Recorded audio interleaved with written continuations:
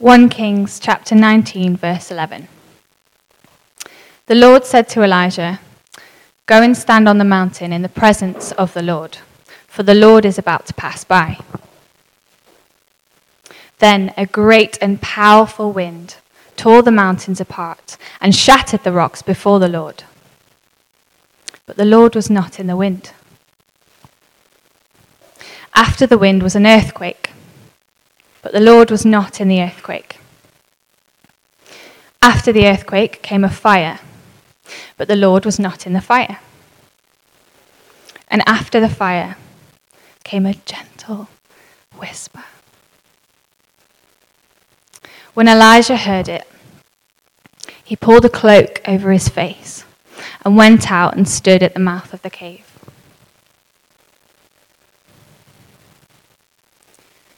Are you listening?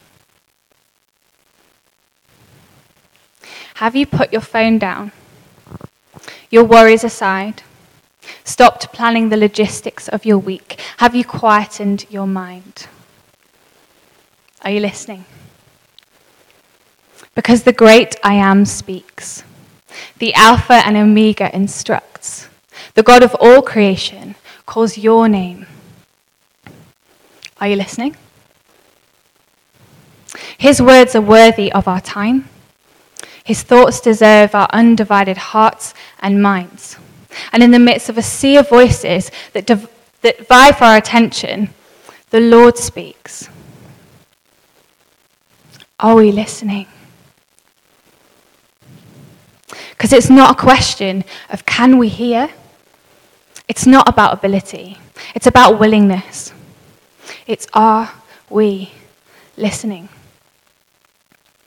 Because his thoughts are precious, vast in some, more than the grains of sand, and expressed in many ways. Abba Father speaks to our lives by painting pictures inside our minds. He might soothe your soul with a song. He speaks peace and wisdom through the people around us. He tells us through the Holy Spirit that we belong, that we are loved by him. Are we listening? You might ask, you might say, why is God's voice so quiet?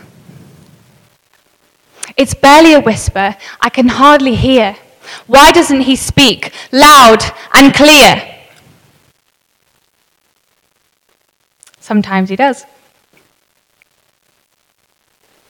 But often, God speaks in a low whisper, a thin silence. And have you ever considered that the low whisper of God is not quiet because he's far away, but because he's this close? And he wants us to get closer and listen.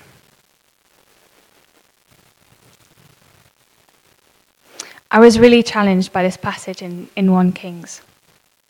God basically said to me, Holly, you're a chatterbox.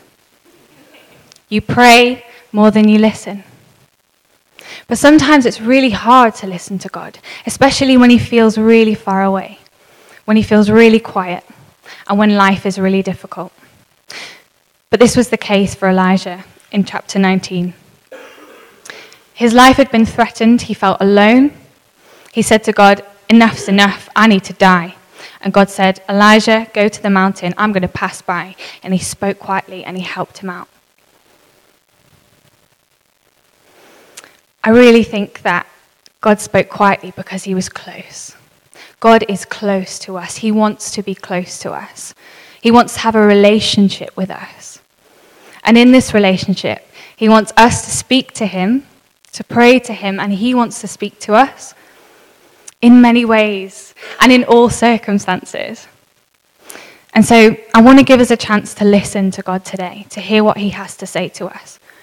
And we're going to listen for only 10 minutes, or if only 2 minutes, 2 minutes. I know that's a short time, but we can use it as a step to say, God, I want to hear from you in my life. I want to put you first. I want to wait on you. I want to listen. And so I'm going to pray. And if you hear something from God, great. But just write it down at the end. I just want us to clear our minds and listen and just wait for 2 minutes. Okay. Lord God, I thank you that you love us and you want to have a relationship with us. Heavenly Father, would you send your Holy Spirit to move in this place and speak to our hearts today?